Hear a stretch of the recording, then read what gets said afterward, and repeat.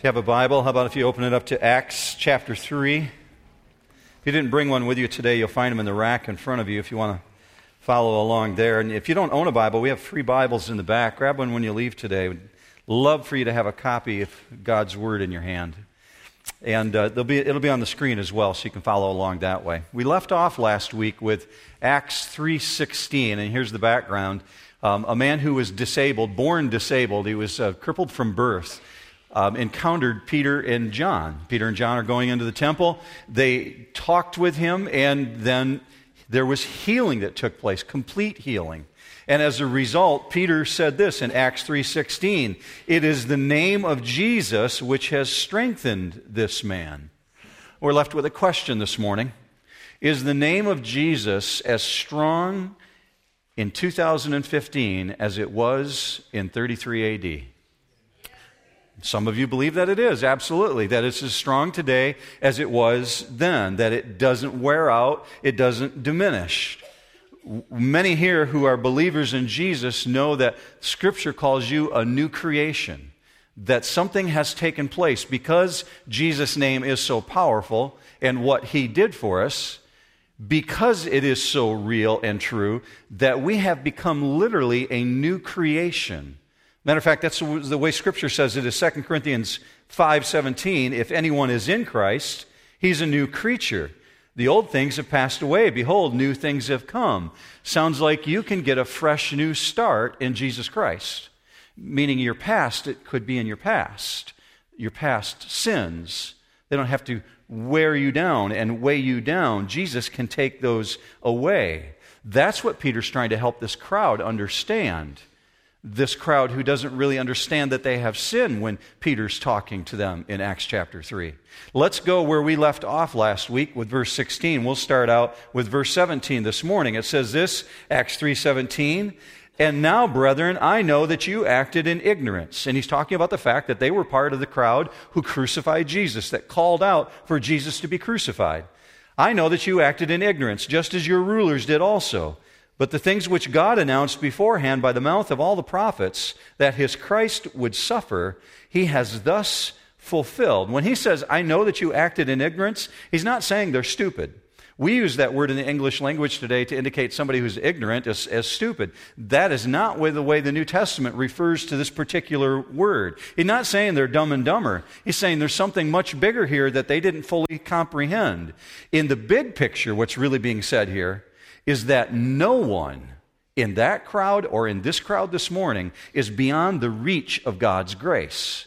What Peter's really doing here is focusing on the blindness component. The fact that these individuals can't really understand what was going on. So it's important that we focus on it for just a moment. Here's this word ignorant from the Bible. You see it on the screen in the Greek language, and it has a very specific meaning. I put it in your notes this morning that are in your bulletin as well, but here's what it really means. It means to not know, by implication to ignore. And specifically it says through disinclination, and here's what that means. I'm not inclined to pay attention to it. Even though the evidence is in front of me, I'm just not that interested. Or it doesn't fit with my preconceived idea. So what he's telling them is they didn't really understand what was going on. That makes sense when you attach that to what Jesus said from the cross. Now think about this moment. Jesus has the crown of thorns on his head. He's been whipped. Within an inch of his life, most people die just from the beating. He's on the cross and he cries out, "Father, forgive them."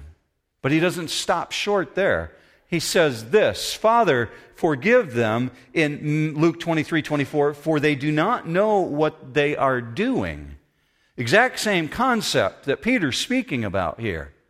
Now, we know they know they're carrying out a crucifixion. When Jesus says that, it's obvious they know what they're doing. Roman soldiers, the crowd that's gathered, they're carrying out a crucifixion physically. So he can't be specifically speaking of the physical action here. Rather, what's going on is what's driving the action. Paul spoke to this very same issue in 1 Corinthians 2. He said it this way, "If they had understood, they would have not crucified the Lord of glory. but they didn't understand, didn't fully comprehend. So let's come down from the big 30,000-foot view and zoom down in as to why this could happen. How does that happen for people to become ignorant of the things of Christ? Well, 2 Corinthians 4 speaks to it specifically.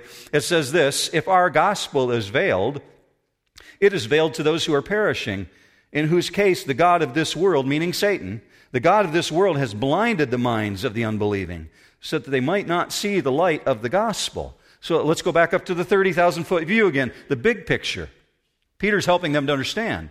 Forgiveness is available even though they acted in ignorance, even though they're willingly blind to everything that's in front of them. Well, why do I say willingly blind? Because the evidence is like a billboard. Jesus has been healing people, raising people from the dead. He himself was resurrected from the dead. All the evidence points to the fact that he is the Messiah. Yet, because they so badly wanted their own way, they're willing to crucify the Lord of glory. So here's the truth. The ignorance is absolutely inexcusable.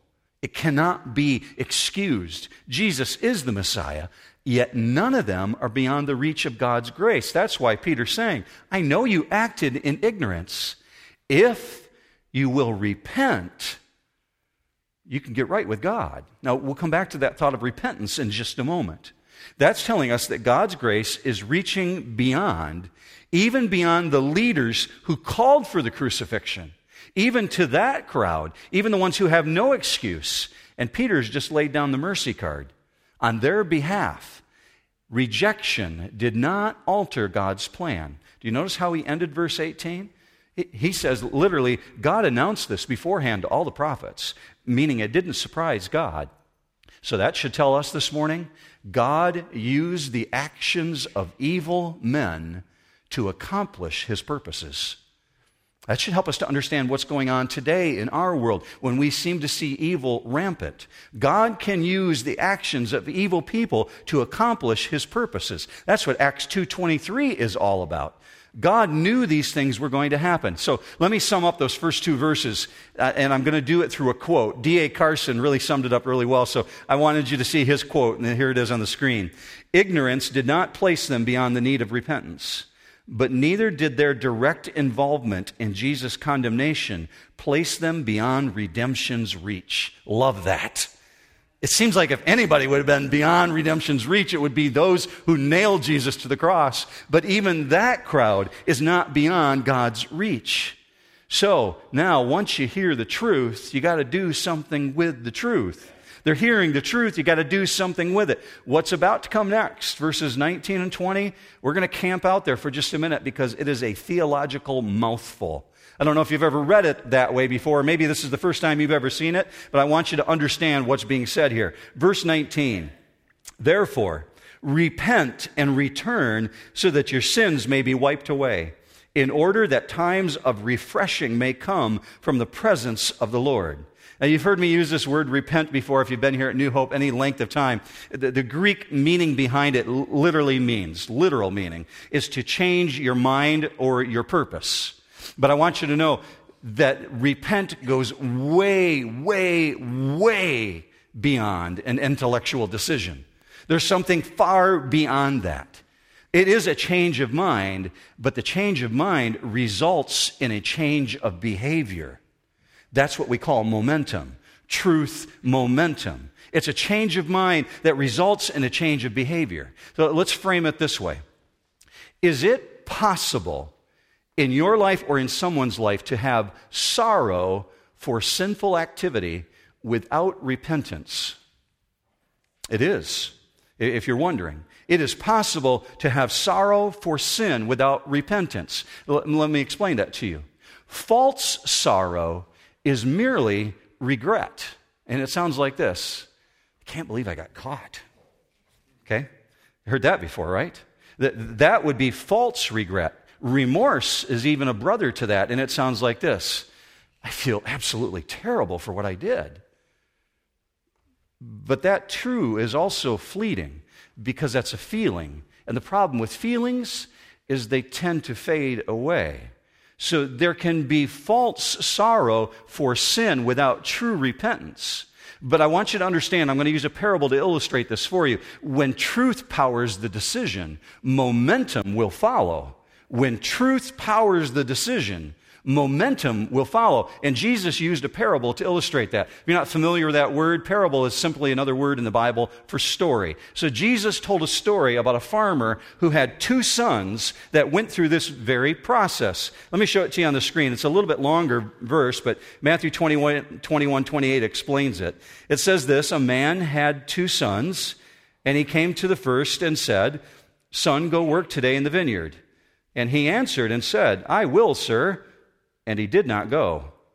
And he came to the second son and said the same thing. But he answered and said, "I will not." Yet he afterward regretted it and went. Which of the 2 did the will of his father? They said, "The latter." Jesus said to them, "Truly I say to you that the tax gatherers and the harlots will get into the kingdom of God before you." Kind of harsh in that last statement, right? We're not going to go into that last sentence right now, but what I want you to see coming out of the text, he's speaking specifically to a group of religious leaders there in that moment, but what I want you to see out of the text here is, do you notice that the second son not only changed his mind, but followed the decision with a change of behavior? See, that's the nature of true repentance. That's a biblical definition of what repentance looks like. Regret for sin can't be confused with genuine repentance. Here's why. Judas regretted what he did. The Bible says that when Judas betrayed Jesus and he saw the crucifixion and he understood what was going on, he felt remorse, but he didn't repent. And so he went out and hung himself. So here's a question for us. Would God have forgiven Judas if he had truly repented? Absolutely. That's the nature of our God. We understand from the Bible one really strong motivation to repent, final judgment. Because God says there's a warning here. Let me show you the warning. Acts 17. We'll get to this in a few weeks in the book of Acts, but Paul explains it this way, or Luke explains it this way. God, having overlooked the times of ignorance, God is now declaring to men that all everywhere should repent, because he has fixed a day in which he will judge the world in righteousness through a man whom he has appointed, having furnished proof to all men by raising him from the dead. See, the reality of the coming judgment alone causes any rational person to say, man, I want to get right with God.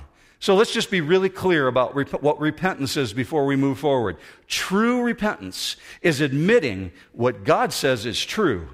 And because it's true, I got to change my direction. And that results in a change of behavior. Here's a really simple one-sentence way to say it. Repentance is a change of mind, resulting in a change of behavior. Repentance is a change of mind, which results in a change of behavior. Now, there's 3 promises that come to those who repent. Very specifically, God says this: He will forgive, judgment will be avoided, and blessing will be realized. This is beautiful in verse 19 that it says, as a result of repentance, your sins will be wiped away. Peter's willing to do something here that most people are afraid of doing. Peter's willing to call out in the first century that we have to be willing to do the exact same thing, that individuals have sin in their life, no matter how socially unacceptable it is. Now think about the crowd that Peter's talking to. He's in the temple. People are gathered there to worship God.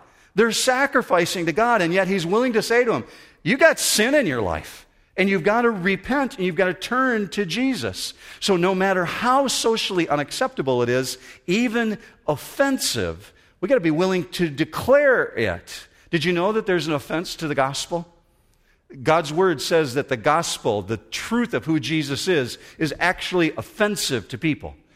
Paul said it this way in 1 Corinthians 1. We preach Christ crucified, to Jews a stumbling block, and to Gentiles foolishness. If you didn't know, if you're not a Jew this morning, you're a Gentile, okay? There's only 2 kinds. There's only Jews and Gentiles in the Bible. It's not a demeaning thing. It's just a title for those who are not born Jewish. Now, John and Peter do not withhold the truth, so I'm not going to withhold the truth this morning myself either. Sin is real. You have sin in your life, and it has to be dealt with. It's the one thing this morning that can separate you from eternal life with God.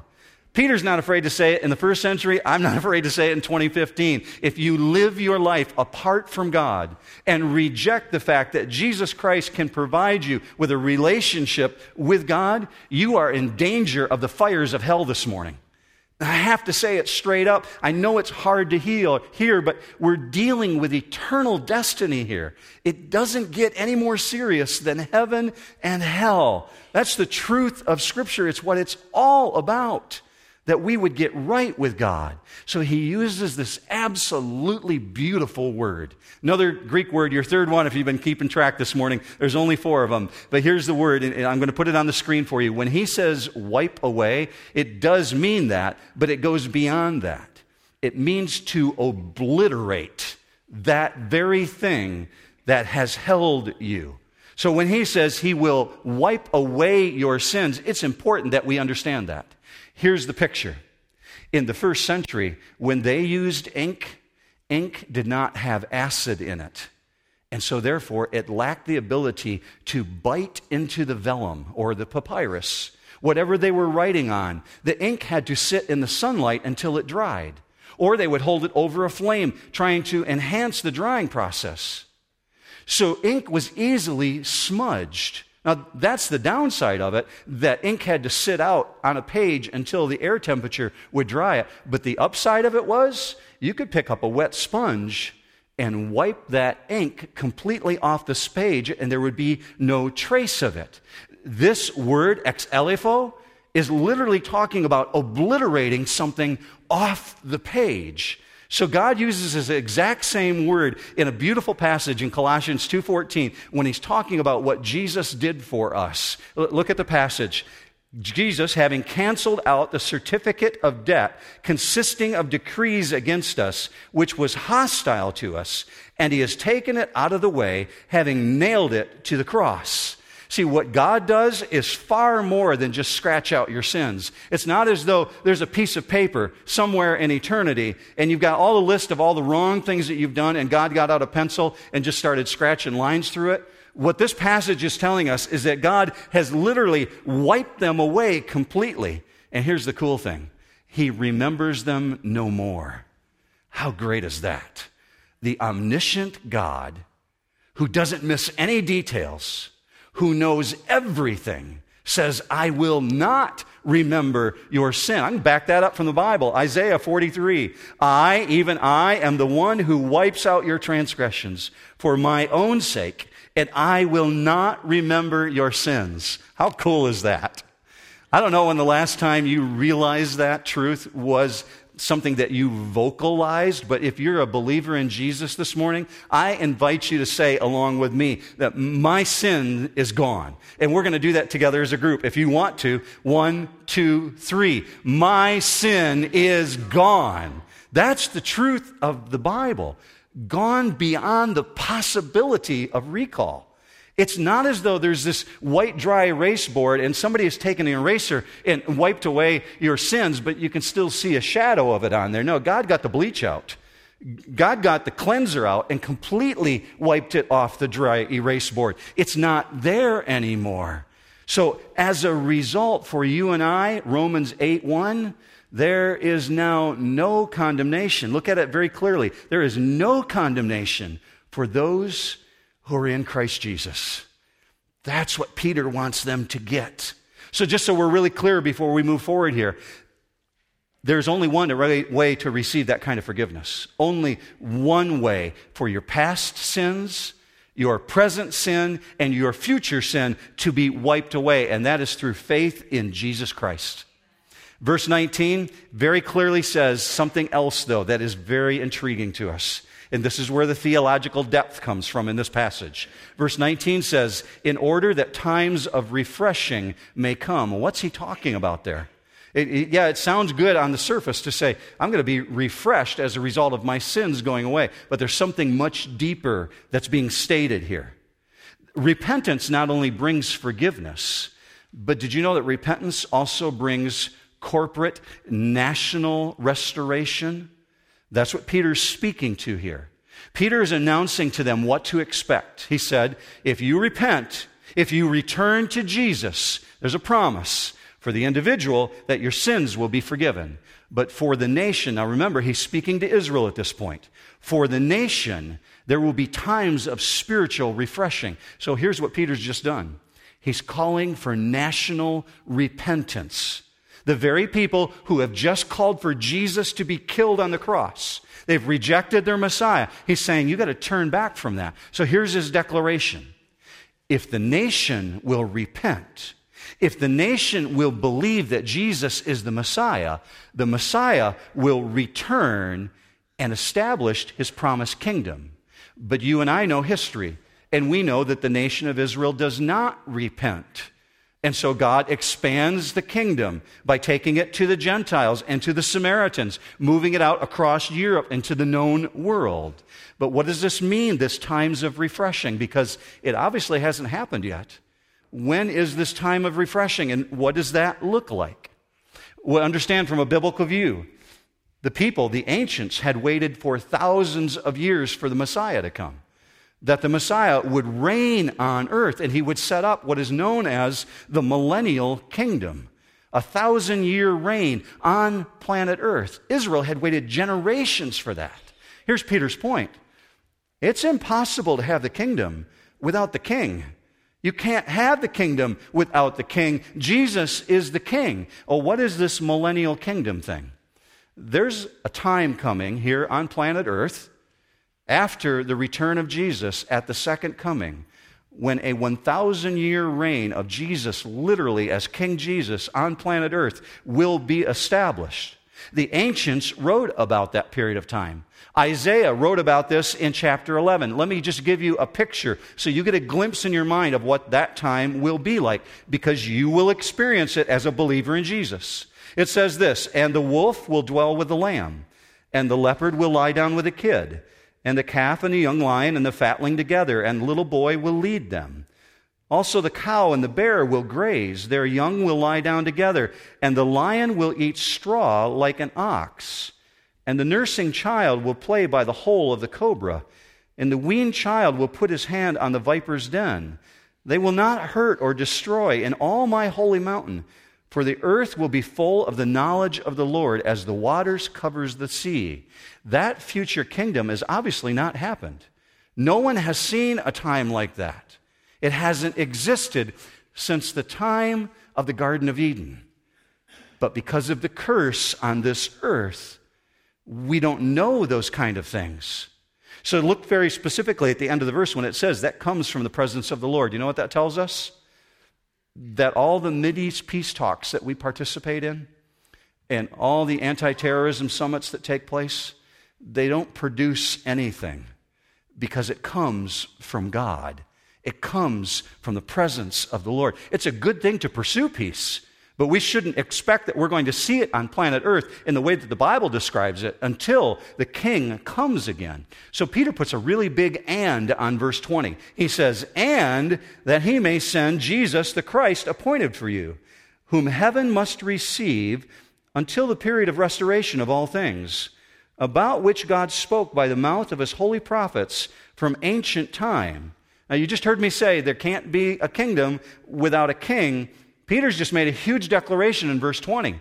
He says that he may send Jesus, the Christ, appointed for you. Now, immediately you're going to think, oh, wait, we just learned in the last couple weeks that Jesus only was crucified 50 days before this.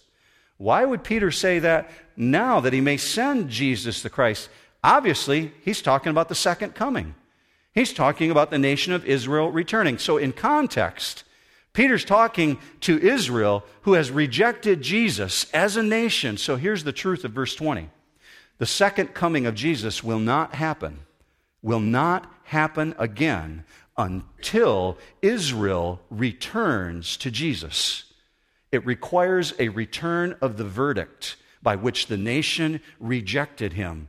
So if you're watching for the second coming, you've got to watch for the repentance of Israel. That's why Jesus said in Matthew 23, "From now on you shall not see me until you say, 'Blessed is he who comes in the name of the Lord.'" Meaning Jesus will not come until Israel acknowledges him as Messiah. Now right now you might be thinking, yeah, like when is that going to happen? Because, man, I don't see that. Well, 7 years of tribulation has an amazing ability to change people's hearts. That's what the book of Revelation is all about. The 7 years of tribulation is about turning the world towards Jesus to recognize him as who he is. So in verse 21, he lays this theological bombshell down, and he says, so Jesus is received up into heaven until the period of the restoration of all things. Did you know that all things on planet Earth will be restored to their original perfection as in the Garden of Eden? We're told that. But right now, Paul gives us a reality check. In Romans, he tells us what we're really dealing with here on this planet. It says this in Romans 8:19. For the anxious longing of creation waits eagerly for the revealing of the sons of God. For the creation was subjected to futility, not willingly, but because of him who subjected it, in hope that the creation itself also will be set free from its slavery to corruption, into the freedom of the glory of the children of God. For we know that the whole creation groans. What does that look like? Earthquakes, hurricanes, Ebola, rampant disease. The whole creation groans, waiting for the freedom, waiting for the delivery from this slavery. The physical curse has to be reversed. And when it is, it will be the ultimate green movement on planet Earth. Joy, peace, holiness, comfort, justice, prosperity, freedom from oppression. And Peter's point is, these things are not new. These are the things that the holy prophets spoke about in the ancient times. That's why he said that in verse 21. So here he comes to this ending. We're going to start landing this plane. We see in verse 22, he gives a practical example. And his example is Moses said these things. Look with me on the screen at this. Moses said, the Lord God will raise up for you a prophet like me from your brethren. To him you shall give heed to everything he says to you. Verse 23, pay very close attention to that. And it will be that every soul that does not heed the prophet shall be utterly destroyed from among the people. And likewise, all the prophets who have spoken from Samuel and his successors onward also announce these days. Now, Peter's pretty smart. He's filled with the Holy Spirit. He's a fisherman by trade. But we're told the Holy Spirit came upon him with power, and he recognizes the crowd that he's speaking to. And he knows that no one expects Jews to hear them unless they're willing to say, where do they stand regarding the great leaders of the past? Abraham, Moses, David. So he begins invoking some of their names. For us in our political world, it's like saying Washington, Jefferson, Lincoln. You listen to political speeches and they're always invoking the names of those individuals to make clear where do they stand. That's exactly what Peter's doing. And so he uses Moses to say, Moses warned you about this. Moses said you would be utterly destroyed if you rejected Jesus. It's the very situation that Peter's hearers find themselves in. So here's where we come into this ending. Verse 25. It is you who are the sons of the prophets and of the covenant which God made with your fathers, saying to Abraham, in your seed all the families of the earth shall be blessed. For you first God raised up his servant, meaning Jesus, and sent him to bless you by turning every one of you from your wicked ways. And here's his reminder for them. He's ending chapter 3, and he says, you are privileged. You're the sons of the prophets, but you've sinned against a flood of light. God has made himself evident through Jesus. So Peter has to end with hope. In spite of rejecting Jesus, you're still heirs of the covenant. You're still sons of the covenant. The blessing is still available to you if you will act on it. Now, he's ended what he has to say to them, and as always is the case, the crowd lands on two sides. It's not unanimously accepted. Before he can even finish, the authorities arrive, and they're about to throw him in prison. We're just going to read these couple of verses because we're going to come back to them next week. But verse 1 in chapter 4 says this, as they were speaking to the people, the priest and the captain of the temple guard and the Sadducees came up to them, being greatly disturbed because they were teaching the people and proclaiming in Jesus the resurrection from the dead. So the authorities are ticked. We can't have you talking about Jesus and resurrection. The apostles are proclaiming Jesus, so it's a major irritation point for them. And their response is this, verse 3, and they laid hands on them and put them in jail until the next day, for it was already evening.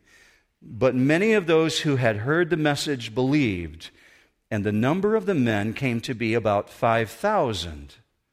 So let's bring this plane down onto the runway. Peter and John have just addressed this huge crowd, and it's produced two completely opposite results. 2,000 more people are added to the church. On top of the 3,000 that were already in, now we see a total of 5,000, and that's just mentioning the men. But the leaders on the opposite side are continuing to reject Jesus. They're continuing to oppose. And so the persecution is about to begin. The persecution of the church starts right here. Because of instead of honestly examining the evidence for what it is, the leaders obstruct it. But you can't silence the truth, can you, church? The arrival of the guards cannot prevent 2,000 people from trusting Jesus. Truth has been unleashed.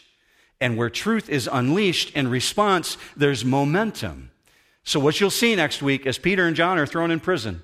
They're incarcerated overnight. The same Sanhedrin that put Jesus on the cross and executed Jesus is about to judge Peter and John. But by throwing truth in prison doesn't silence truth, does it?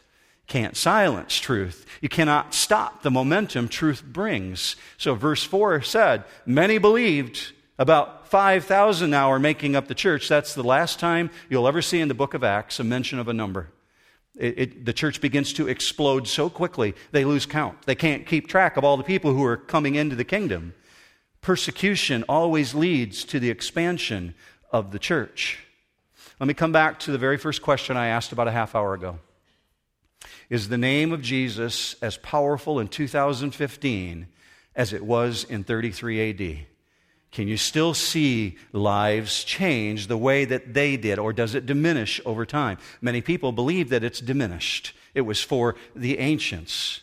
But I stand in an auditorium full of people who recognize the power of Jesus' name is as powerful in 2015 as it was in 33 AD, because what you have recognized is that the same God who declared in the first century, repent and I will obliterate your sins, have acted on that. And so this morning you can say, I'm a new creation. My sins are gone. So I want to send you out the door with 5 things you should take away from this text very, very quickly. And I put them in your notes. You're just going to see the headlines form up on the screen. But these are important components coming out of this teaching. First of all, number 1, we should remember God is incredibly long-suffering. Think about how many times the nation of Israel rejected Jesus over and over, and God kept bringing back opportunity to them. What that tells me, church, is that I should reflect that same thing. If you don't know what long-suffering is, it means patient. God is incredibly patient. You've got friends, you've got family, you've got coworkers who you wish could see and understand these things, and they seem to operate as though they're blind to this. Just remember, our God is incredibly patient. Number 2, true witnessing involves bad news. And by that I mean, people have to be told that they have sin in their life. That's the bad news. We're sinners in need of a Savior. Christians recognize that. Non-Christians haven't yet dealt with that. So true witnessing involves bad news because sin and guilt are a reality, and there can be no true faith in Christ unless first there's a repentance for that sin. Number 3, the way to reach the masses is to help the individual. I love the example of Peter and John. They stop with the disabled guy at the gate and deal with the individual. And what does God give them? An opportunity to talk to thousands because they were faithful. That's just like Jesus. These guys studied well. That's exactly what Jesus did. They're very true disciples. Here's number 4. Wherever God is on the move, you can expect Satan's going to show up. And Satan is going to show up to oppose. Just remember that. Don't let that stop you. Just be aware. You face opposition, it's because Satan doesn't like what you're doing on behalf of the kingdom. But don't let it stop you. And here's the fifth one. The name of Jesus Christ has power, church. Boldly proclaim it. Don't hold back. It is the name of Jesus to which every knee will bow one day. The question is, will they bow willingly or unwillingly? Because God says everyone's going to bow one day. Even Satan in hell will bow. Let me pray for us about this boldness issue. Would you join me in that? Father, we recognize the truth about what we're about to declare through song is that you are so beyond our understanding. I could barely scratch the surface to begin to grasp how great you are, how patient you are, how merciful you are. Father, I thank you for the opportunity to study your word this morning and see what you are trying to make so plain and so evident for the world who's wondering, why do we have all this turmoil? That the turmoil can cease with the return of the King. I thank you for an auditorium full of people who have recognized that truth. So we patiently wait for your return. But in the meantime, you've left us here as ambassadors on this planet to represent you well, to deal with the disabled people at the gate, to deal with the crowds who are blind, to deal with the multitudes of leaders who will willingly reject you. God, help us to be ever faithful, ever determined, and ever bold to name the name of Jesus. Whether it's in the workplace, or it's in the hallways of the school, or it's in our own home. Father, make us bold, bolder than we've ever known before. Because of Jesus, because he washed away our sins. Father, I ask that you would translate what we're about to sing here in this last song into praise and glory and honor because you are worthy of it. It's in Jesus' name God's people declared, amen.